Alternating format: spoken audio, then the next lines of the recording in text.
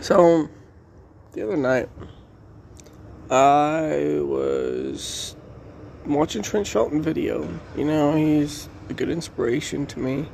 And hearing what he has to say keeps me accountable for my actions.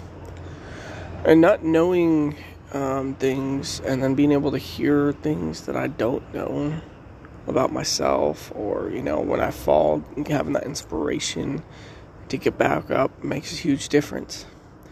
So, I want to talk about being open to listen. Because if we're open to listen, we're open to learning. If we're open to learning, we're open to new things. And if we're open to new things, we're open to new knowledge and wisdom.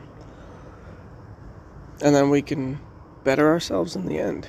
I'm on lunch, this morning. It's 8:05 right now. I'm on lunch at work and figured I'd, just tune in and get another podcast coming up. I had some recent bad things happening to me. And yet here I am. I still have my job, Still got my girl, we're still doing good. Still got food to eat.